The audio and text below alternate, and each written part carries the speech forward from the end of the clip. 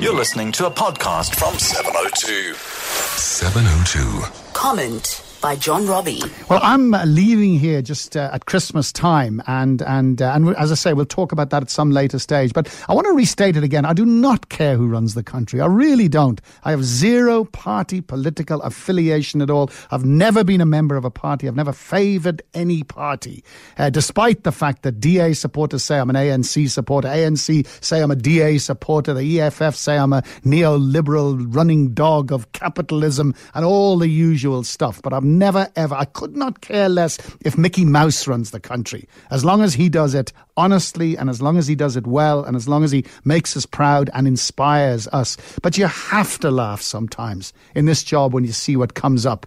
I mean, I'm delighted to see that Marius Fransman has been found guilty of misconduct and suspended for 5 years. I mean, the whole story just sounded credible and authentic. And this young Louisa Vainant, I mean, why would she lie? The story sounded credible. You knew you were hearing the truth.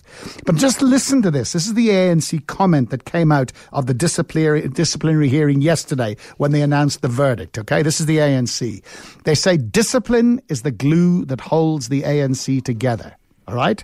There is no room in the ANC for leaders and members, irrespective of position or seniority, who show scant regard for the values and objectives of the ANC. Now, those are fine words, okay? I have no problem with that. In fact, I'll read them again. Discipline is the glue that holds the ANC together. There is no room in the ANC for leaders and members, irrespective of position or seniority, who show scant regard for the values and objectives of the ANC.